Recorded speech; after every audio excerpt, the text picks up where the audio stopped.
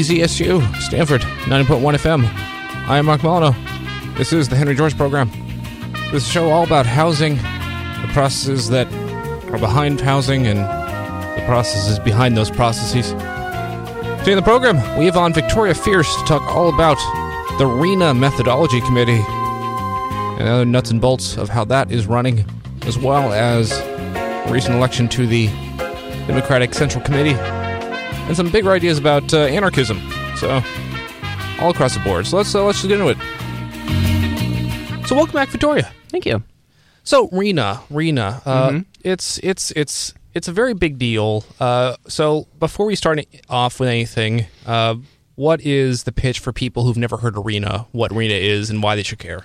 RHNA is more than just the hip new trend drug that party goers are doing. It is the Regional Housing Needs Allocation system. And I am a member of the Regional Housing Needs Allocation Methodology Committee within the Association of Bay Area Governments, or ABAG RHNA for short. Yeah.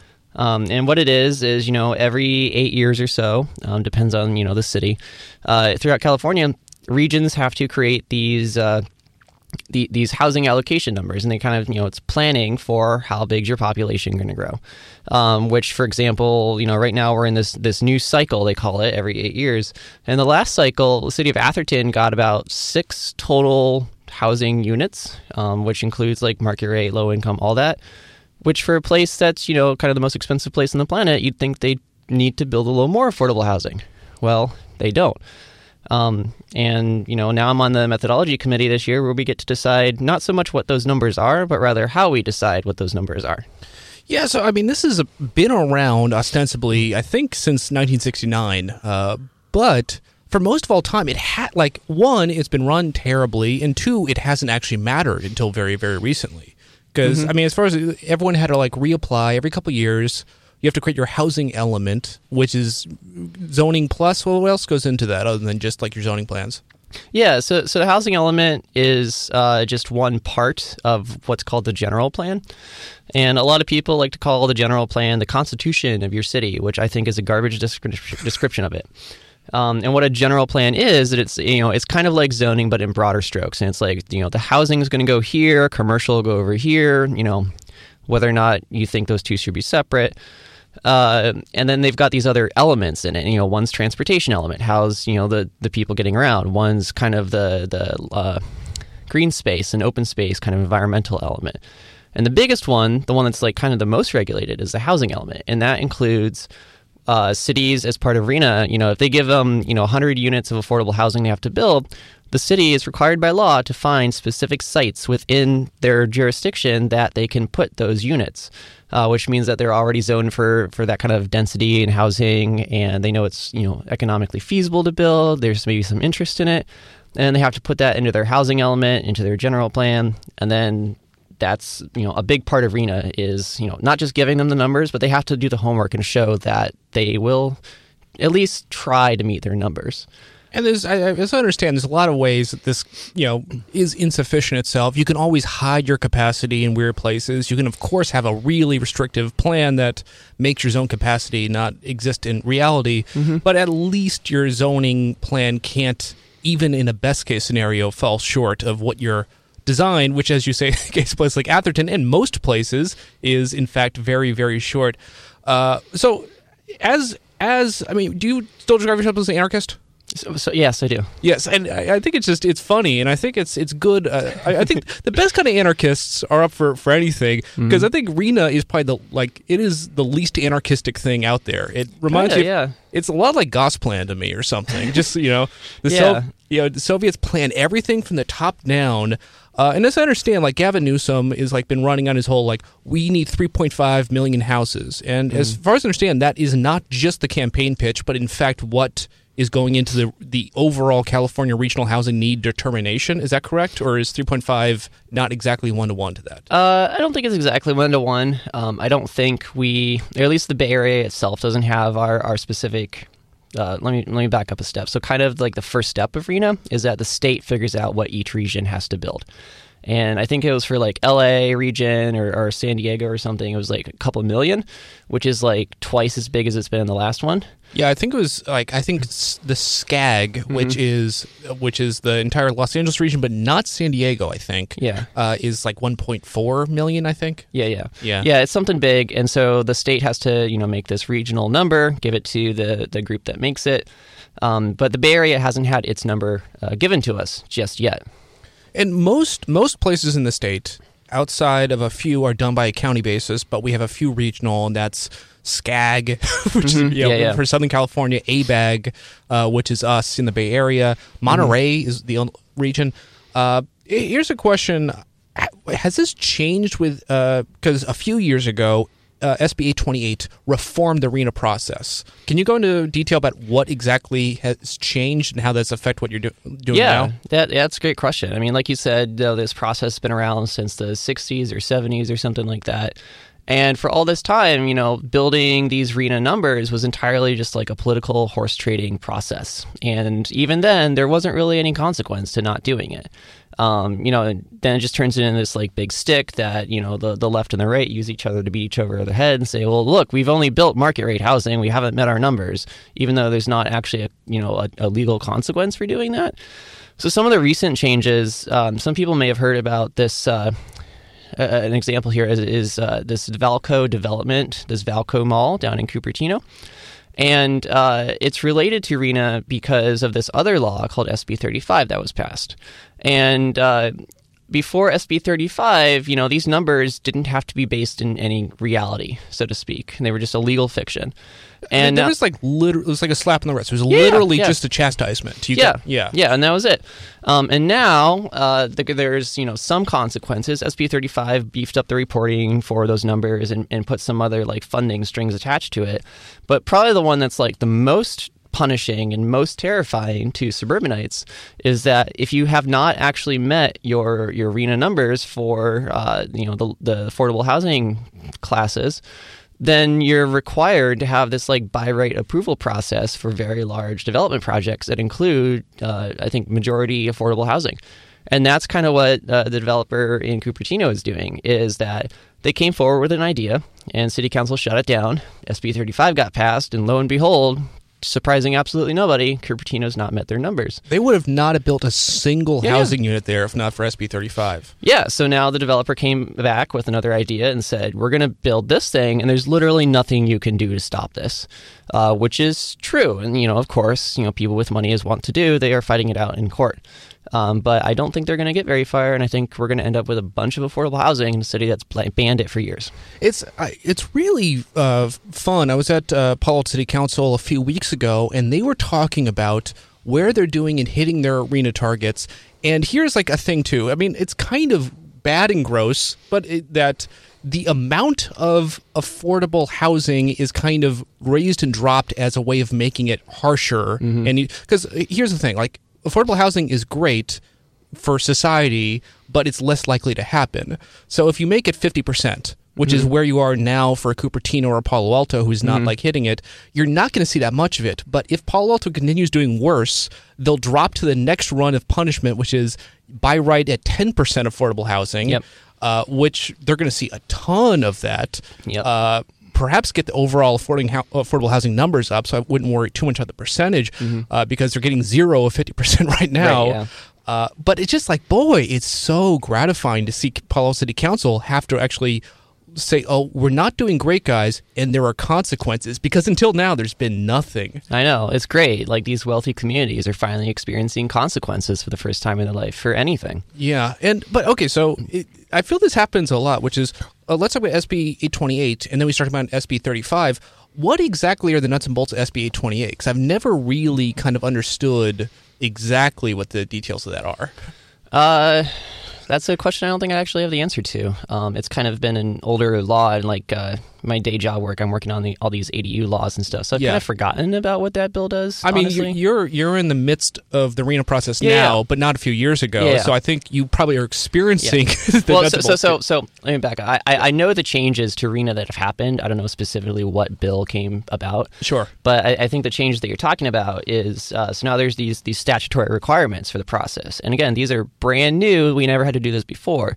It includes things like reducing segregation, reducing wealth inequality. And these are like, we are required to show the homework that the numbers we're coming up with are going to promote that kind of change, which we never had to do before.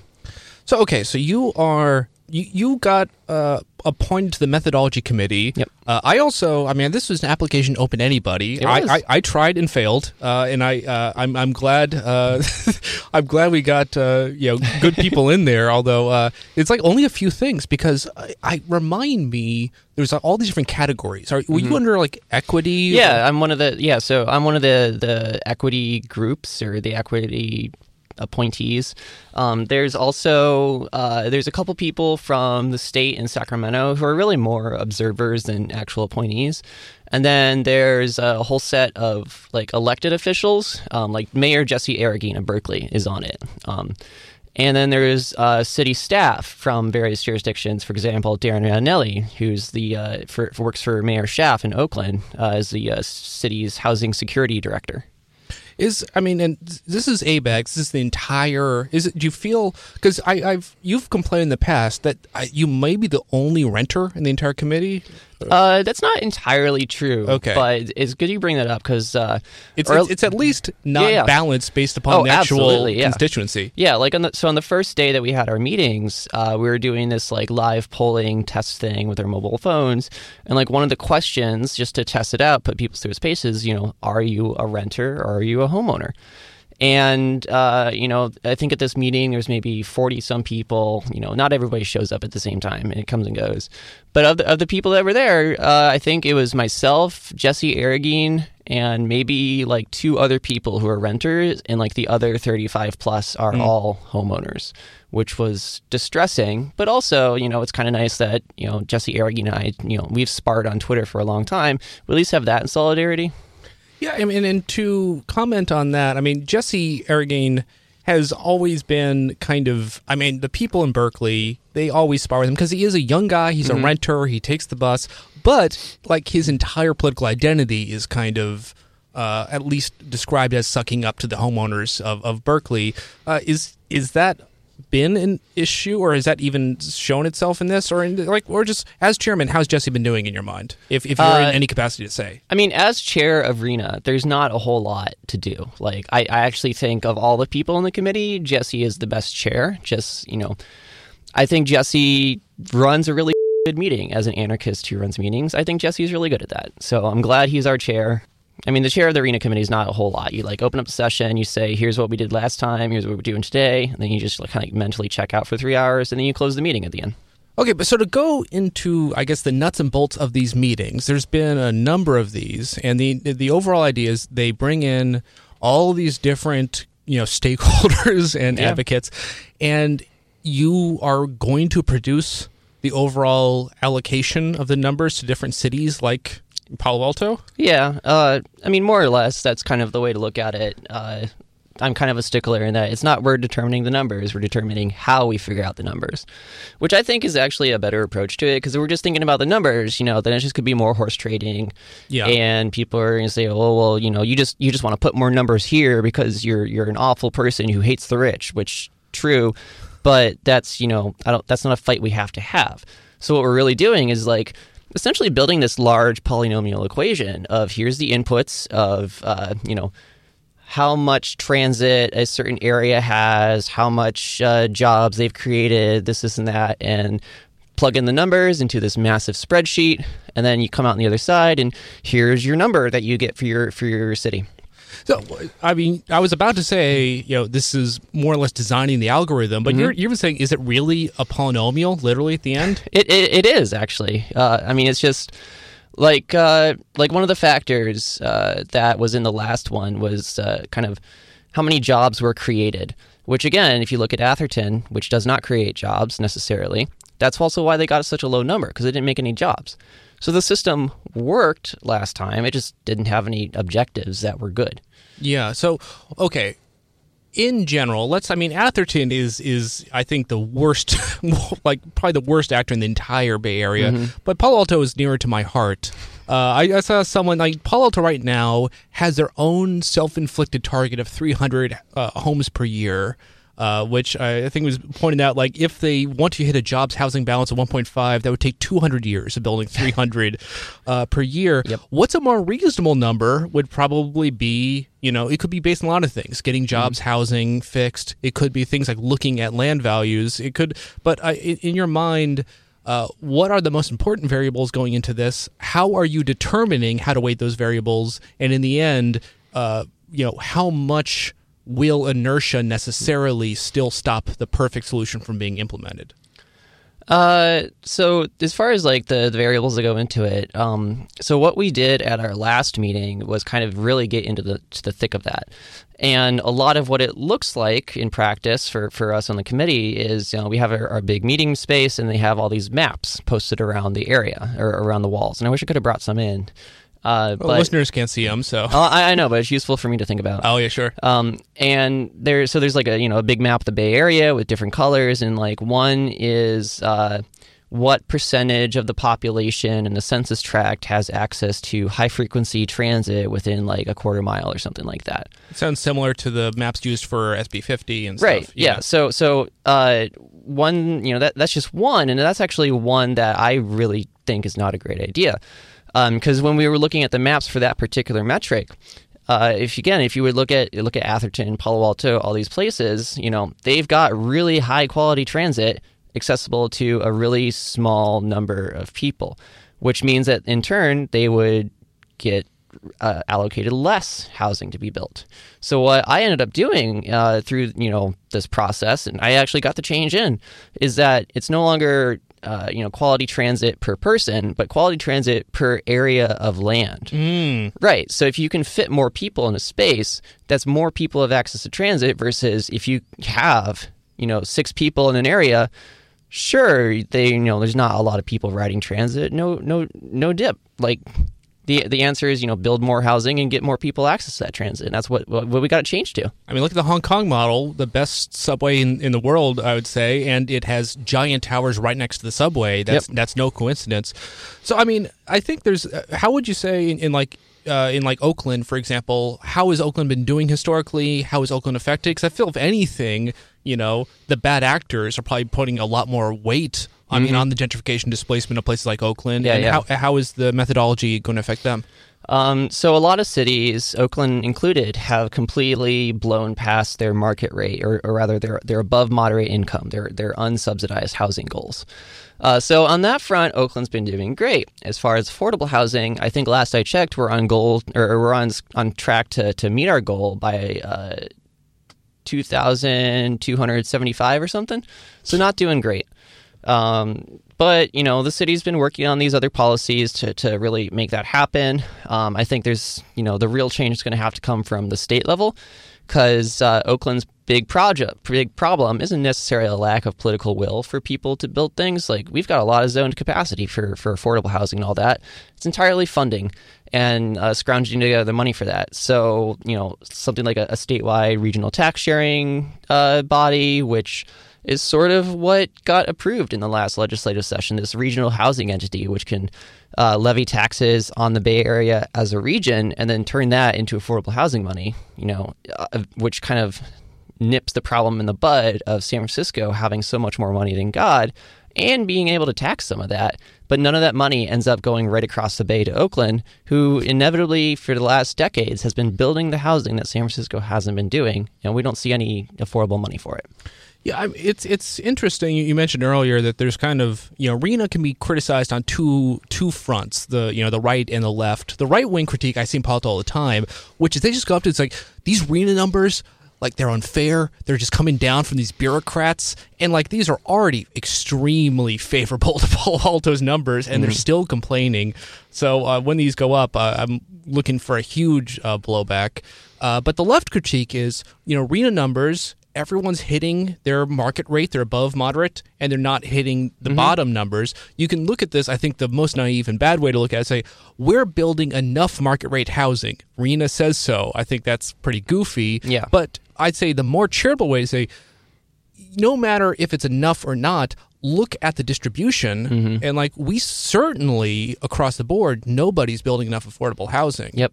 And I mean, I don't know if it's realistic to think like, SB 35 is the first time we've ever had consequences, but unfortunately, it's only consequences for above moderate units. Could you just expand this to every level, or is that like just going to make cities blow up? And like Oakland says, you know, we can't build it. We don't have the money. I don't know what's gonna what if that's a really stupid idea or not. I think it's possible to expand it to apply to that. I think what I've heard, the scuttlebutt in Sacramento is people are trying to if they're going to add more penalties, it would be something like withholding street paving funds, withholding just other bits and buckets of money that we can do for cities who don't meet their goals. And so, we don't want to do the stupid thing of, withholding affordable housing money if you can't build affordable housing, because like who does that help, right? Yeah. But what we could do, is withhold some money for paving their streets, things that the wealthier kind of people use, and then kind of turn that into, more evidence that we need to prioritize funding and direct it into these parts of the Bay. As far as the biggest sticks to look at, this is more relevant for the kind of exclusionary cities. I think one of the biggest kind of maybe anarchic principles is like the right to kind of like secede, the right to self-determination. But for municipalities, it's been like the exact worst thing, because when you actually control land, having the right to secede into Palo Alto and Atherton is not good. And I honestly think any real framework has to look at the real big kahuna, which is forced annexation. Yes. And I just don't. Are you actually? Do you think this is something reasonable that people are really pushing for, or is it just like in the weirdo territory right now? Unfortunately, I think it's in the weirdo territory. It's kind of funny you mentioned, this like secession sort of idea of the ultimate anarchist goal, because I've actually gotten into fights with other self-identified anarchists who look, when I propose, well, Palo Alto, Atherton, they're not responsible enough for their police powers. They can't really regulate themselves in a way that benefits the rest of us. So we should take that away. And then, normally these lefty liberal types who are all, we should build affordable housing, suddenly, talk about infringing on Palo Alto sovereignty. And they're, holy crap, hold on a second. Everybody is entitled to self-determine. And yes, especially the rich people. Yeah, that's kind of the ANCAP, which is that you rights to secede and govern what are essentially shared resources is in rights to the powerful, as opposed to, just looking at how do you maintain resources when you really need to share them. It's hard, and it really kind of means that there's no real good answer for it. I don't think RHNA is going to be like a good way. Like I support the idea of disincorporating cities and kind of merging services, because we don't necessarily need 101 different planning departments and staff and directors, and yet we do for one region to plan. But I think looking down the road is that a lot of these cities, they're going to run into these huge budget crises because we just simply can't tax our people. Schools and communities first, this ballot prop coming out in November. If that passes, that'll be good, but it'll mostly go to school districts, and it certainly won't be enough to fill in these like pension back holes that a lot of people are talking about. And I think one way to do that as like an engineer person who hates duplicating work is kind of merge these places together to save some costs and save some expenses, and then use that as, well, you can't raise taxes on your people, so I guess you just don't get a government. You're just going to merge in, and you're going to have to share. You're going to have to learn how to share government. I think it's funny, we have not, even in the midst of not being in the midst of a recession, 2008 brought a lot of city finances to its knees. But even a few years ago, I think it's the funniest thing, Moraga, which is, I think, median income well over 100,000, wealthy, exclusionary city, went bankrupt or was on the verge of bankruptcy.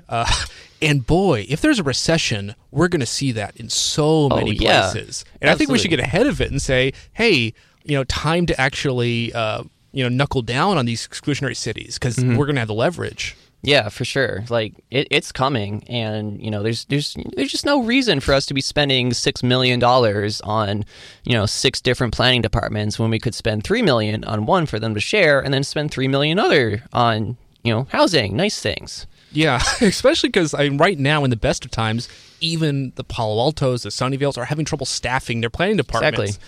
So yeah, I completely think it would be a net goal to have ABAG just oversee us all. Yeah, and that's part of the reason why Oakland's been doing kind of really bad on affordable housing, because we just don't have the staff to process a lot of this stuff, which we could if we had some of San Francisco's tax money or Berkeley's tax money. But us being a city full of people who are much poorer than the region, there's not a lot of money there, and nobody likes sharing in California. Yeah, I mean that is very funny in certainly the bigger picture. San Francisco is at the center of everything. It always is. And allegedly. Just as far as the discourse goes. And, San Francisco always portrays itself as it's the poor city. Everyone's going through displacement. It objectively, by every measure, is doing far better than Oakland across the board in aggregate. And certainly, even if you look at, Hunter's Point and the Mission, San Francisco usually tends to overlook the fact that it has its share of extremely ritzy suburbs within itself. Is there much Oakland can be, I think is fighting back or is actually getting more in the narrative of saying Oakland is really a much more coherent victim here, being a... I think people just love to pay attention to San Francisco. Oh, yeah. No, they absolutely do. What I think is interesting as far as the politics of this is people look at San Francisco and, you've got a lot of money. It's also where the discourse is centered. And that's actually, I think, part of the problem is that it is very centralized around this place and it's not very regional. And a lot of East Bay politicians, and I think London Breed and a bit too, are, they're all part of, or a number of them are part of ABAG, the Association of Bay Area Governments, and others are part of MTC, the Transportation Commission. And a lot of them are using this now as kind of this bully puppet of, we need to think as a regional thing. We're not living in the 1970s anymore where, you don't know anybody from the town over just because you don't have Twitter at the time. Now we do, and we got to start thinking like that. And, that's, I think, where a lot of the more interesting politics is going to be happening. It's not going to be at the local planning commission. It's going to be at the MTC, where, one of my favorite memories of MTC actually was a recent meeting where Libby Schaff is up there, my mayor. And there's this other city councilor from somewhere in suburbia who's like, I don't understand. I don't understand. We don't have a housing shortage. I don't have any information on this. During a presentation showing a bunch of graphs about how bad we're doing. So Libby Schaff freaking stands up and smacks this paper in this guy's face and is like, this is why we have a shortage. And a lot of people in Oakland give Libby garbage for doing what she does. But she really is fighting regionally for regional answers and, telling these suburban people off and fighting for the right stuff. And I think that's really where we're going to get the answers, less so than focusing on San Francisco or trying to change this narrative. Historically, as far as I understand, ABAG was a lot less powerful until a few years ago. MTC took it over, merged with it. I don't really understand. What exactly happened? Good question. I don't fully understand either. It's impossible to understand all these different orgs. I think it's less interesting to think about what happened, but more what the long-term plan is that they're working on. Yeah, is over time they want to call themselves Bay Area Metro, which I think is a great name. Instead of ABAG, MTC. And a few years ago, they did some kind of merging where these two organizations started sharing staff as the first step. And now they're sort of weeding out, or not really weeding out, I guess, but consolidating, rendering people redundant, so to speak, and merging these staff together because, ABAG and MTC do a lot of the same functionality. But there's also just interesting history about why that is, and it has a lot to do with freeways, actually. And any more to say? Yeah. That's a hell of a cliffhanger. Yeah. So back when the freeways are starting, and I might be a little cloudy on these details, but back when they're expanded or when they actually first a 2-lane whatever? I don't know exactly when, but it was certainly when they were expanding. Sure. It might have been a little bit before. And the way that the funding for these freeways worked is you had to have a council of government, or a regional council of governments, a COG. And the reason for that specific design of, each region, if they want their money, they got to have a body that's going to manage it, was actually inspired by ABAG starting out. So ABAG was created by the Bay Area governments to be some kind of like a senate to figure out regional planning and allocate money and do some kind of sharing.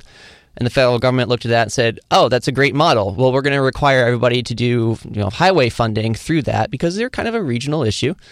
And now we're kind of got this, this ABAG thing sticking around for a long time, and then MTC, which has a slightly different purpose, and now it's kind of like, catching up on technical debt, and we're slowly going back to merging because our structure is very unique from a lot of other places who only have a council of governments. They don't have both. I mean, I think in general, I certainly welcome our metro overlords I think if there's anyone who can really make things work, it's people who understand flows of people between regions. I mean, it's you came down here through the peninsula earlier today, had to transfer at Millbrae, and it's just, you read back how Santa Clara County just like unilaterally said, no thanks to BART. Now Millbrae is like has a station not used because it should be going down and it doesn't. For BART, and it essentially will never happen because now they've developed low density housing where it should go, and now it's gone forever.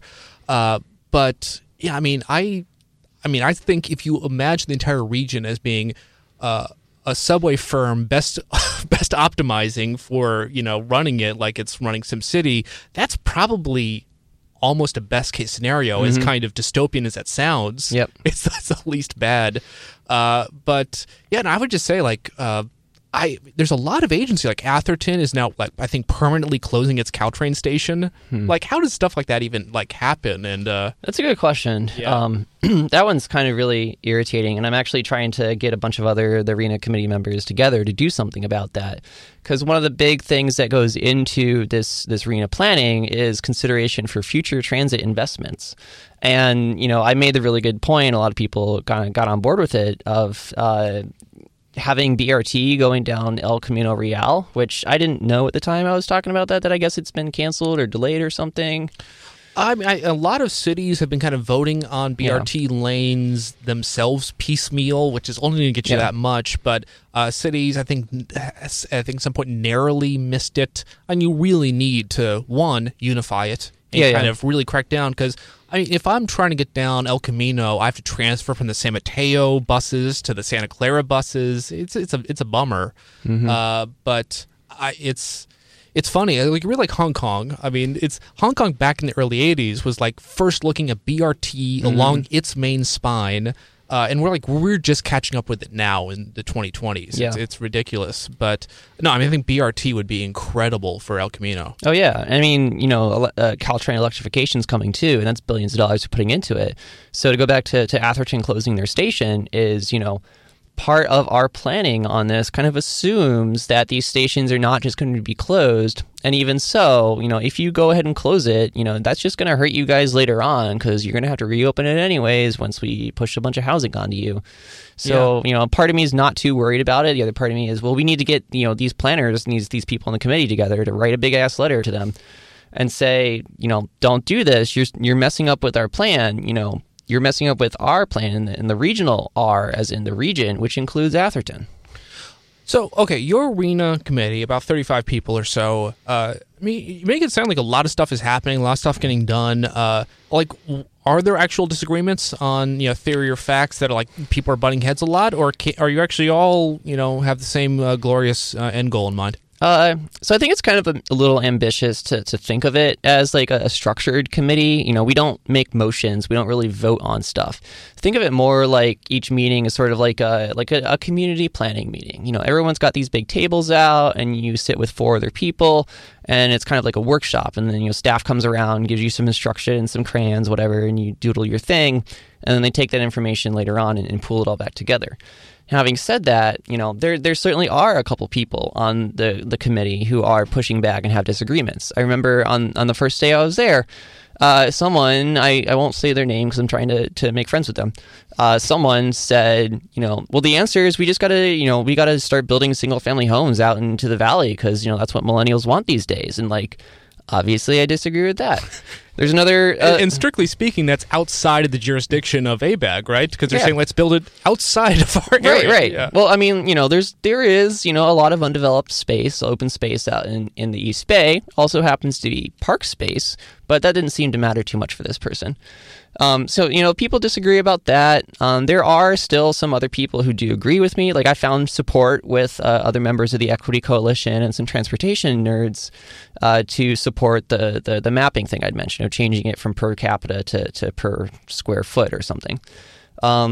There's other people on there who have an interesting take on their role on the committee. So the way I see this is as a group, we are the regional planning body and we're looking out for the region. But there's still a couple, elected officials who are like, oh, I represent, Novarto or somewhere else. And I have an obligation to my constituents to make sure that we fight for just my little town. It's like, that's literally not what you're supposed to be doing. There's people who disagree about the whole process about that. And, that's going to be an uphill fight. But I think we've got younger staff who likes these things. We've got these statutory obligations that can really put a knife in some of these ideas. And, we do have kind of a coalition of, good, honest to goodness, YIMBYs, whether or not they call themselves YIMBYs, lefties, Housers, FIMBYs, all that, who do want to make this process work out right. I'm sure later on when we get more into the mapping, people are going to say, well, the Temescal Brew Pub, that's a sensitive community and we got to worry about that. And okay, well, we're going to get to that fight eventually, but let's all agree that Atherton has completely and utterly failed and we need to do something about that. I mean, I think that's so often you see, people don't think regionally and it hurts them. Because if you say, what are things regionally we could be doing? It's like SF, for the fact that it's not the poorest in the area, it still is suffering displacement because Silicon Valley sucks. So SF should be putting the hammer down on Silicon Valley. By the same token, people who are commuters in Contra Costa County are being punished by the fact that they are having trouble living in San Francisco. By the same token, people in Oakland are being displaced by the lack of San Francisco building housing. And I think if you represent Contra Costa County, you really should be putting the hammer down on SF. But do people even really think that way? Not really. Which is really frustrating. But it's kind of, I've noticed there's a divide, certainly a divide across the younger and the older folks. Because, in the coalition, the regionalist coalition, I'd say is part of the people I work with, that includes Jesse Arreguin, outside of Berkeley, he's very good regionalist stuff. Mayor Schaff, what's the guy's name? He's a city councilor from Romer Park. There's also Rick Bonilla, who's the mayor, San Mateo, former mayor. He's great, and all these people are working together on a regional thing. But yeah, there's totally a bunch of older folks out there who, it's not all older folks, but it's mostly older folks who still think that we're living these primitive communities of, these cities are 16,000 miles apart, and what happens here doesn't really affect the other. If somebody spills a little bit of gas on the sidewalk, darn, well, we'll just clean that up. But really, that does have an impact far outside of just your little town. And, people are just not used to thinking in that for whatever reason, which is, foreign to me as a person who comes from Northeast Ohio, where Northeast Ohio, we act like a region. We act like everything impacts everybody out here. We're getting back in Ohio a little bit later because I definitely want to talk more. But yeah, it's funny because I think it's, the answer for the real kind of, I would say, the main antagonists in my mind are the Live California people, the kind of people who are probably the Embarcadero Institute here in Palo Alto, lovely institute, puts out papers, one saying, look at this, cities are actually meeting their arena numbers. We're doing enough. And they have another thing saying, Gavin Newsom says we need 3.5 million. Here's why he's wrong. And it's just kind of it's in my mind, reverse engineering from the fact local control is sacrosanct, and what do you do about it if you take local control as, the thing you elevate more than anything? And in my mind, seems delusional and also horrific, but it's kind of weird. I wouldn't say weird. It's not surprising. It is incredibly attractive to most, normies who just say, I don't want to see anything change if you live in the suburbs out here. Yeah, and I can understand that, and as an anarchist, who likes self-governance, I kind of have some empathy for the folks who are fighting for local control, and I get that.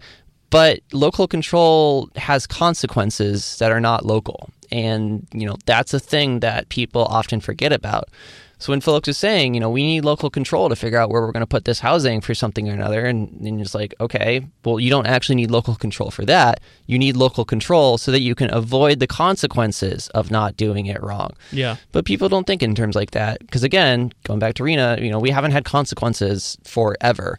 And that's just been the nature of California. It's just kind of how the Bay Area was created, is these cities seceding from each other because they don't want to have to think about regional consequences to their local control. It's a one-way switch. It's very, very rare to ever see things merge in practice. I remember I was reading about what it took for New York City to merge the boroughs, and it took like a very powerful senator representing New York.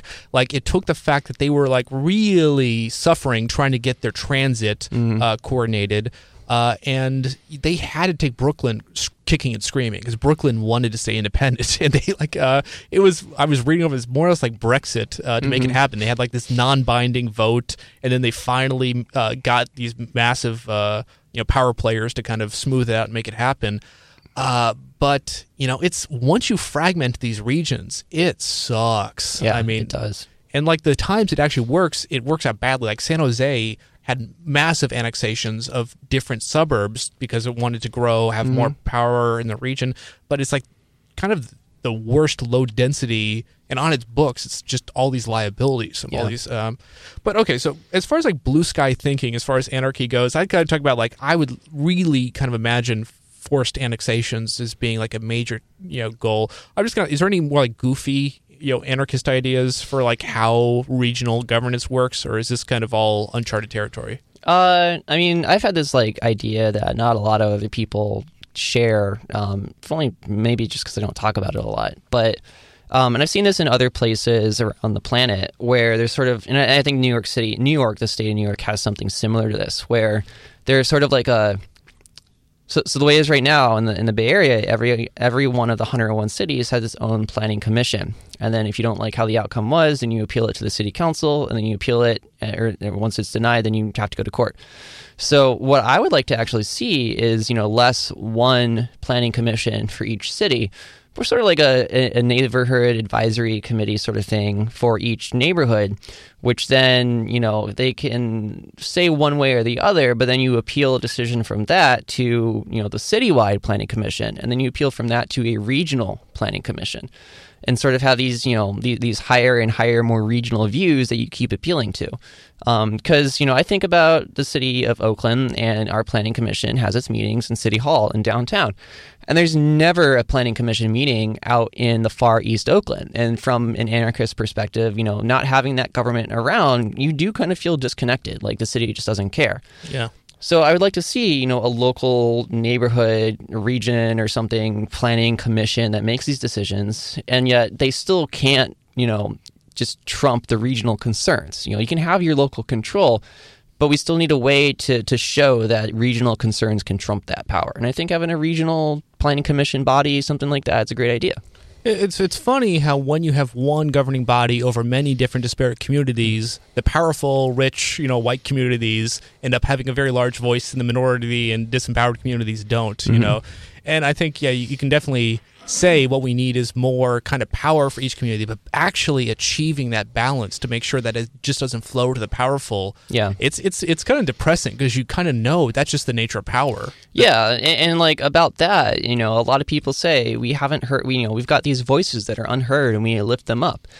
That may be true, but I think what's also missing is some voices are just too loud, and we need to tone those voices down. And I think that's really what's missed a lot in these kind of discussions about planning for whomst. Well, right now it's planning for the loudest people. We need to make other people louder. Well, then you're just gonna have a room of people yelling at each other. That making it louder doesn't actually help. Some people need to take a seat and be quiet. Yeah, and it's when you have systems in place that kind of.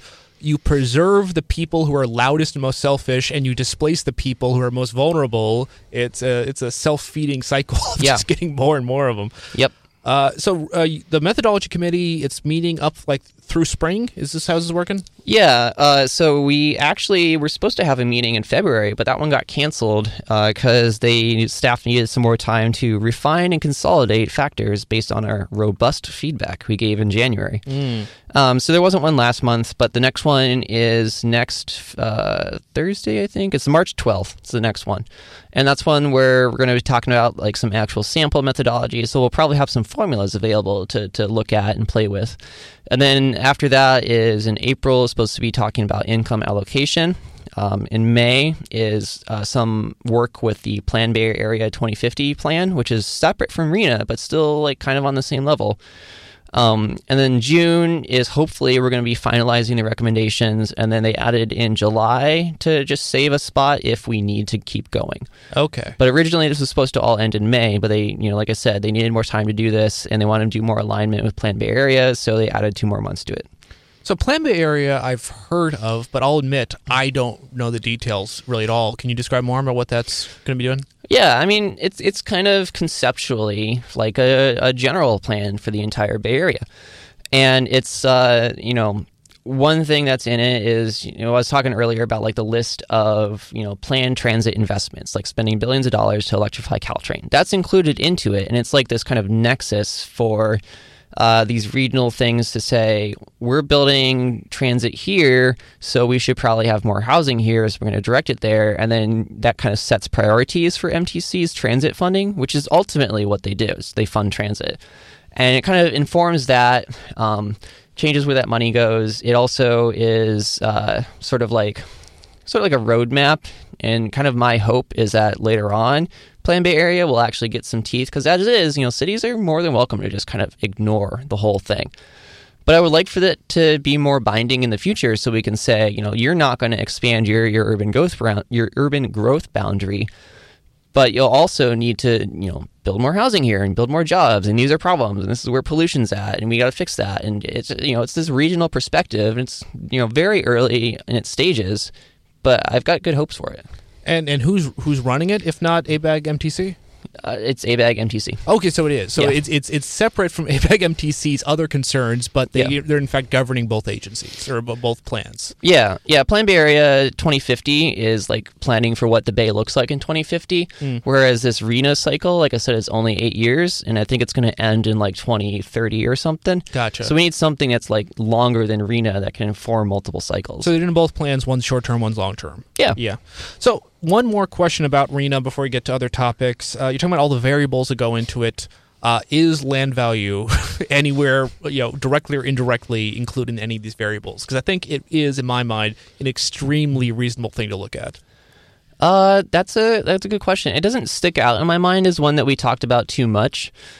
We did certainly talk about other proxies for it. We did talk about like household wealth, incomes, education quality, these sorts of things that are very much proxies for the determination of like if an area is desirable, which informs land value. Yeah. But I think there's kind of a consensus among the group anyways that like land value is, we can't really put land value in dollars into the formula and get a good answer out of it. Certainly we don't have assessment departments right now.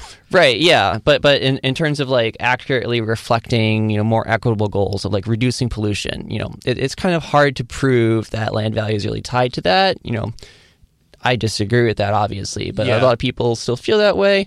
So it's not really in it right now. But I feel there's enough coverage of everything else that contributes to land value that we're kind of close. Yeah, I hope to get there. I mean, I feel one thing, you talk about, even if income drops to zero when you're retired, when you have a $3 million ranch house, something is just really abhorrent. Yeah, nobody should own $1 million asset. Yeah, it's pretty goofy. Okay, so the other big topic, as far as anarchy goes, another very non-anarchic organization, the Central Committee of the Democratic Party of your district? Alameda County. It's a county, okay. Yeah. So you ran and you won. So talk about what they do, why you ran, what you're hoping to see accomplished. So I got elected, not officially yet, but mathematically it's impossible for me to lose at this point. We're still counting ballots in Alameda County. You cinched it. Yep. The Alameda County Democratic Central Committee, Assembly District 18. And the way that each county's Democratic Party is split up So there's like the Alameda County Democratic Party. And it's a big body of like 40, 60 some people composed of these smaller groups. Each one's an assembly district. So mine is Assembly District 18, Rob Bonta. And there's 11 seats from that election who go on to be part of the county committee. Yeah. And there were 28 people running. I ran, and I did wildly great. Turns out they just released an update to count last night, and I'm still in 5th place out of 28 people who ran, which is 8,535 people right now who either looked at my name and thought it was really cool, or looked at my name and Googled me and thought that I was really cool. Yeah. So, there's 8,000 people who want more cities to do more city things, and now YIMBYs and regionalists and urbanists have a seat at the table. And that's kind of why I ran. Originally, I ran because a friend of mine, Jonathan, had recruited me into this. Because what had happened was some folks in our wing of the Democratic group, I guess, our kind of politics, looked at the candidates who had already filed and said, this is no good. None of these people are great. It's kind of like importing a lot of San Francisco brand of progressive politics of like burning the bridge to spite the nose. And so I was recruited into this, and somebody said, you should run. I will help you with this. And I was like, okay. I have ambition to run for a bigger office later on, so I saw this as like a great opportunity for practice, and it was exactly that. And plus, now we have a seat at some actual position to some levers of power to play around with. As far as your campaign, as someone who wants to rock the boat, is radical, how do you feel a need to hold back on that in order to be electable, as it were? I don't think so. Yeah. So one thing that I've kind of come about or concluded with this run is like, I used to be a really nasty person on Twitter for a lot of other various reasons. I mostly attribute it to just being stuck into an environment of really nasty people. So it just kind of like rubs off. And I hated what it was doing to me. Yeah. And so one thing that I've learned since then, I had my come to Jesus moment a long time ago, is, be nicer. And being nice, as it turns out, works. Because there's another person who was running for Central Committee who constantly harasses people on Twitter and is just angry and yelling and has like made threats against people. And they're not winning. Although I would say, I'm not sure if Alfred's in your district. Alfred's the nicest guy, and he unfortunately isn't doing too well in his run for the Central Committee. Yeah, I heard people say that he depended too much on students to vote and students don't vote. But I think that's part of it. I don't, they were in a different district than mine. They were in 15. I was in 18. I don't know the politics of that district too much. Yeah. But it's a lot of people at the top who I don't recognize. But your district likes nice people. Yeah, my district likes nice people. It likes people who, they're not... Yeah, we just like nice people who are intersectional. My district is not a very white district at all, so it's very different than Berkeley. And it's, a lot of homeowners, a lot of single-family homes. It's also a lot of renters and a lot of people who ride transit. And it also includes all of Alameda, the city of Alameda. So there's that demographic. There's Fruitvale. There's San Leandro. Just all of East Oakland south of the freeway. If you could imagine the demographic of that place, that's the kind of people that I'm like going for. Compare that to Berkeley, which is much wealthier, much whiter. Yeah. So that's, I mean, as much as they have kind of hippie branding, I would just say inherently more conservative. Oh yeah, absolutely. Yeah. So the Central Committee, they meet, is it monthly or something? Yeah. So they meet monthly, and it's in San Leandro Library. They get like 60 some tables out, and everyone gets around, and we all have like a meeting with Robert's Rules and all that, moving things and voting on stuff.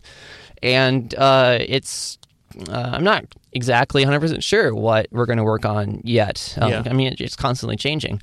But it's things like, managing the finances for the party for the county. But it's also like directing endorsements of the party. I don't fully understand the statewide process, but I have some influence over state delegates for the state convention. I think I might be like towards the front of the line for being one, if not selecting people. It's supporting local clubs, getting people excited about it, doing organizing, running phone banking.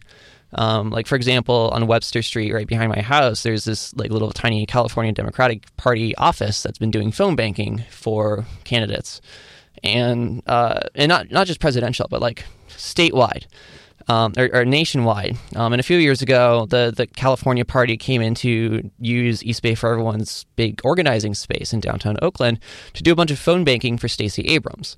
So like coordinating those sorts of things for statewide, nationwide is kind of like part of the work of doing that. My impression is kind of the power of the party is meaningful insofar as most people care or don't care. When you don't care, an endorsement will like swing everything because no one's paying attention. Yeah. As opposed to, it was kind of demoralizing to see the state Democratic Party endorse Kevin De Leon, and he lost, to Dianne Feinstein, who ran for reasons I still don't intuit at her age. But I think at the local races, most people, just don't really follow it at all, as opposed to people know Dianne Feinstein's name. Right. Yeah. Like the local endorsement of the Alameda County Party doesn't really matter except to people for whom it matters. For a lot of people, it doesn't, and they don't really care. And in some places, that might be like a negative endorsement. But what really matters more than the endorsements is just this kind of networking, as one does in any political society. Is, you're part of the Democratic Party now, so I know I will know more Democratic Party officers and operatives and people who are just very well connected. I mean, you don't get, right now, I think the top place for my race is Pamela Price, who's got like 13,000 votes. You don't just get 13,000 votes without knowing everybody in town. Yeah. And then being able to ask those people. So sure, the party may endorse one thing, but that doesn't matter if, a person who knows 13,000 people isn't going to tell their people to follow it. Question as far as like Oakland, is Oakland entirely ranked choice voting? Or some races I've heard. So for the city proper, for city elections like city council, mayor, that's ranked choice. Yeah. The DCCC election is not, because it's the top 11 winners. Sure. Yeah, that makes sense. It's more of approval voting in that sense. But I mean, I guess I'm just kind of wondering, because like one of the perks for the ranked choice is you don't have to settle for the only game in town. In this case, the Democratic Party, you should see more competition from Green Party, explicitly socialist parties, other, et cetera, et cetera. Is that true in Oakland? Is the Green Party even meaningful out there, or the what party? is that really how it is? Yeah, there's not a lot of people outside the Democratic Party in Alameda County. It's kind of interesting. Like, there's a lot of folks in Alameda County who are very progressive. They complain about the DNC doing things one way or the other. But at the same time, it's maybe I just live in a bubble. But there's a lot of people who are just in part of the Democratic Party, and they pay attention to it, and they're involved with it. And if you're in politics in the East Bay, you're inevitably intertwined with it, as I've learned. I mean, earlier I was comparing RHNA to the Goss Plan. This certainly feels like the Politburo or something. Yeah, it kind of is. It's only game in town. You have to be part of it, but you have to kind of like earn your way through it. As far, it sounds like you're covering a lot of territory. Like was it really just? I mean, I was hearing you doing a ton of canvassing, and yeah. So there was I did canvassing in the sense of standing out at a BART station, handing out flyers. I went to farmers markets. I handed out flyers. And it wasn't actually until like the last 2 days before the election that I actually saw other candidates doing it in earnest. And you started how early?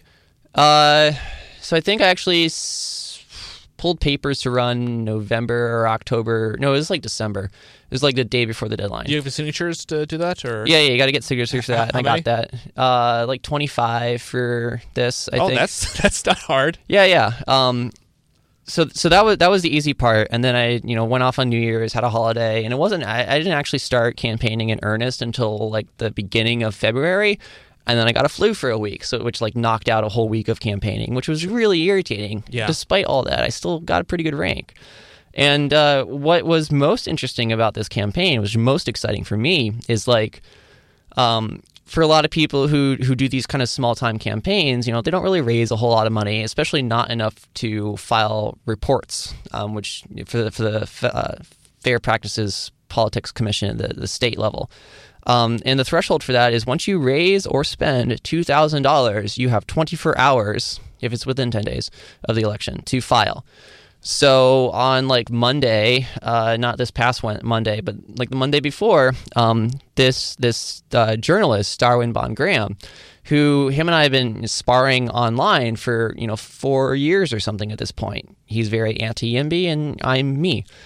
And we like ended up raising $2,000 just randomly the week before, and so that meant crap. Now so you're campaigning and also fundraising at the same time, or is it just like one and the same? It's all the same, really. Yeah. It's all the same. And so once I hit that threshold, then which we were using to spend on some like phone banking stuff to do. And then once I filed, suddenly Darwin Bon Graham tweets out the filings and is like, "Oh man, look at Victoria Fierce, funded by tech workers." Yeah. And I turned that into this huge fundraising opportunity. It's like, "Oh no, the socialist candidate got paid for by labor. Oh no!" And just his one tweet raised like $2,500 and put me to $5,000. Nice. It's. I mean, that was actively irritating for him saying. I think he even said tech companies by talking about people who work for tech companies. Which, boy, as far as like class analysis, to say that every worker is aligned with their boss, that's just so gross. What was really funny about it is like one of the bigger donors is actually this friend of mine who works for the Wikimedia Foundation. That very large, tech. Big tech, heavy capitalist, big free open source, free culture Wikipedia. The fun thing is it is actually Randian insofar it's the funniest thing in the world. The biggest communist thing ever done is done by a Randian. But yeah, I was having a good Saturday until you just mentioned that. But I mean, I'll say it, as long as you're doing good stuff, I don't really care what's going on inside your brain. Yeah, but. Yeah, it was great to like have that, and like I joked about it. I was like, "Hey, Darwin, thanks for being the newest volunteer to the campaign. You've helped me raise all this money. It's great. I'll send you a thank you card." And then he's angry about it. Is like, this is slander. You can't really say that. You're just making this up. I'm like, okay, sure, buddy, but you helped. Thank you. Very, very, very funny.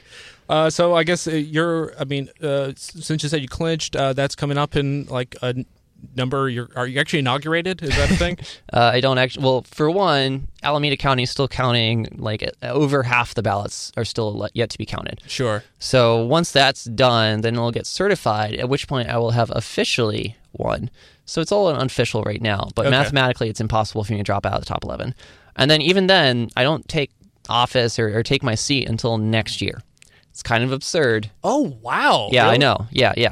Why is this held in the primary election? That's bizarre. It's a good question.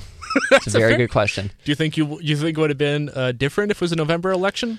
Because you get more homeowners, you get a more kind of the old fuddy-duddies during the primaries maybe. I don't know. It's hard to tell because I think this primary was like an exceptionally popular one. Yeah, being the presidential and all that. The Bernie campaign put out a really good campaign in California, obviously. Mm-hmm.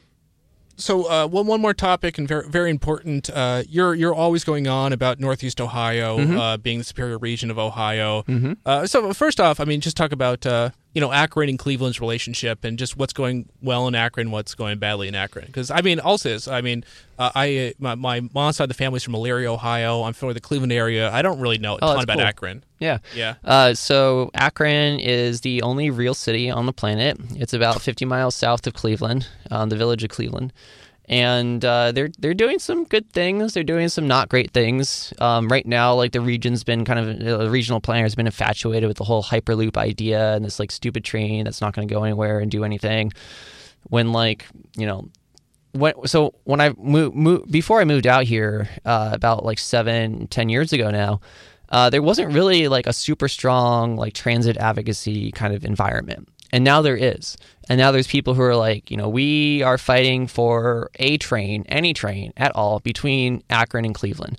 We're fighting for all this stuff. And Cleveland has a great central station in the heart of downtown. Yeah, Tower City is a wonderful station. It could be a lot better, obviously. But like as far as, cities that go with subway stations, you wouldn't expect Cleveland to have something that great and that big. And it's great. Yeah. As far as, so you also speak negatively about Cincinnati. Speak on that, please. I'm only talking about Ohio cities, though. Yeah. In Ohio, you're calling Kentucky?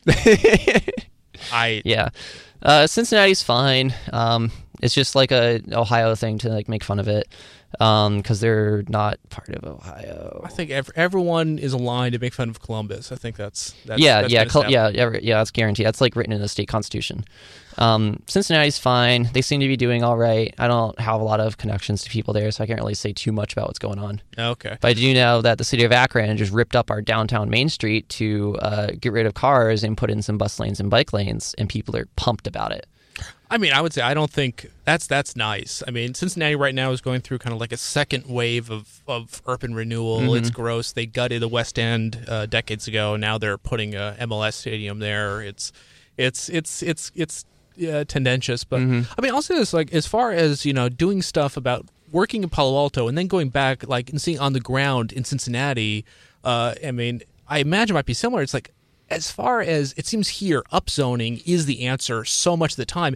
In Cincinnati, I'd say there's very few places I even think it's the right tool in the box. Right, yeah. Like, it's... And this is the thing I talk about a lot in my role as, like, an outspoken advocate, is, like, you know, sure, a lot of people out here in the Bay Area are complaining, oh, there's too many people working out here, there's too many people moving in, not enough housing. Cleveland and Akron is, like, literally the opposite problem.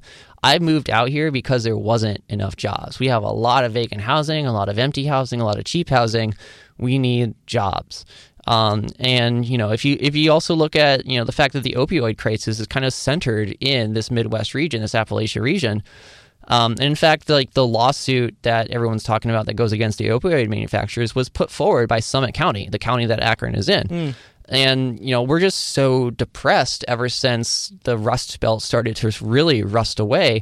You know, that's why people turn to opioids and do those sorts of things. So it's, you know, people are working on just making the region, you know, a happier place to be. And, you know, having transit is a big part of that, and organizing for, you know, dense urbanist things. It also means that there's a lot of folks out there who don't necessarily subscribe to the whole growth kind of mentality of more capitalist sort of things. Which is why we've got a lot of people who are part of this news co-op called the Devil Strip in Akron, and they're like the first of its kind nationwide co-op of, you know, these kind of lefty, communist, socialist sort of people. I'm not going to speak for them, but that's my opinion of them, who want to build a community and build these good ties and you know, show people that the city of Akron is really awesome for what it is. Because there's still a lot of people who are, you know, depressed about losing jobs and things moving out. And that's fair. That's why I moved out too. But also there's some really amazing stuff, and, you know, we need to get people excited about it. And that's what they're doing, and that's what I was doing before I moved out, and I'm really glad to see it continue. Yeah, I mean, it's around here, it's depressing so much of the time. Like, I want to establish community land trusts, cooperatives, but boy, you're priced out because you can't get your foot in the door. In so many places that are pressed, it's also a great opportunity for people to create self-sufficient, self-run places. Because if you can, you know, actually put in your own work to make it run, it's the opportunity is right there, like, under you. Oh yeah, and that's like a popular thing is, you know, there's a lot of co-ops out there compared to the Bay Area. Yeah, sure, a lot of people say, you know, we need full communism and public housing and social housing, and then you go to Akron and people are like, we don't have enough people to fill the public housing. We don't have enough people to fill the social housing. Yeah. That's what people talk about, like, in general. It's like, we can solve homelessness tomorrow. We have enough vacant properties. But, like, it's unfortunately the problem is where the opportunities are and where the, you know, housing is vacant are not well aligned. I mean, almost by design as far as the systems go. Yep. Like, the jobs housing imbalance here, because, like, RHNA tries to make housing work to predict and align itself with jobs, but there's nothing combining the two in any strict sense. Yep. I mean, is that realistic to imagine that you could really just put really hard linkages between jobs and housing directly? Because I feel like we're doing a lot of kind of planning on the edges to try to make things work, but we don't really try to actually make it happen. And we could. If you said you cannot literally have a job created in your city until you actually create a housing unit, you know, a city like Palo Alto would actually do that. I used to think that jobs housing imbalance was like a big deal and is a big contributor, and I still think it is, but not as big or as important as it has been to me in the past. Because if you look at, for example, San Francisco, they have pretty much full employment because if you're unemployed, you just simply can't afford to stay there. So it's a little weird to me to like tie together jobs and housing in that way when what we should also be thinking about is, increasing wages for people, making transit cheaper and more accessible. And yes, of course, building more housing. But like, I think it's a little short-sighted to just think about jobs and housing. People need access to medical facilities. Yeah. I know a lot of friends who just, they can't work. Jobs housing balance isn't really going to help them. But if we do some planning based on how close you are to a really high quality Kaiser hospital, that would greatly improve their life. Yeah, I think when they depart badly, the real world that actually exists is going wrong. But you're right that it does reflect the world as it is and not the world as it should be. Yep. And those could really, really change. So actually, we're running towards the end of the show. Any other topics you want to make sure we cover that we haven't yet? Or not really. I'm just excited to have won this thing and the election's done. And now I can actually take a break and think and have a good weekend for once. I'm not at a flea market catching the flu. Yeah, it's been that's the real bummer here. It's like everyone has been so overextended because of the primary season. We're finally get a breather, and everyone's kind of in semi-lockdown for coronavirus. It's a bit of a bummer. But so how optimistic are you that the Central Committee, that the Methodology Committee is doing the right thing, doing enough, or at least do you think it's making a real positive difference? I think RHNA is going to be radically different this time around. I've been watching these other groups around the state who, I think, where was it? It was like SCAG or SANDAG or one of the Southern California ones. And the first proposal they put forward, the first methodology, severely underallocated to expensive areas. And then they implemented this, or they activated this proportional voting system, which they have to you have a regular vote and then you have a proportional vote if you don't like the first one. And then the proportional vote pushed forward with this really high transit-oriented, high-density, good desegregating plan. And, I think the Bay Area is going to do really good on that front, too. I do have allies on the committee. I do have friends. We've pushed for things. I'm really excited about this one map change that came through because, I don't necessarily agree with people who work for Choo Choo or East Bay housing organizations, these affordable housing consortiums, because there's these same folks who say, we've built too much market housing, we need to build nothing. And yet all of us agreed that the transit planning map was completely wrong and bad, and I think that was great. So I think we're gonna do good. As far as the Central Committee, I don't take office till next year. It's kind of hard to say. I haven't really thought too much about it, but I think having my ideas in the background I come from, being a former Pirate Party member, being a former YIMBY, being an organizer of East Bay for Everyone, this law person, I think these groups that I'm with are going to have a good seat at the table, which we've never had before. Yeah, and then Carla is your other, main thing. We didn't talk about that at all. Hopefully you come back at some point and talk about what's going on with there. But it's exciting stuff. Thanks so much for coming down here again. Yeah, thanks for the opportunity to have me on. We have been hearing from Victoria Fierce all about RHNA, methodology, and much, much more. You can find all previous episodes of this show at the website seethecat.org. This is a presentation of KZSU, Stanford.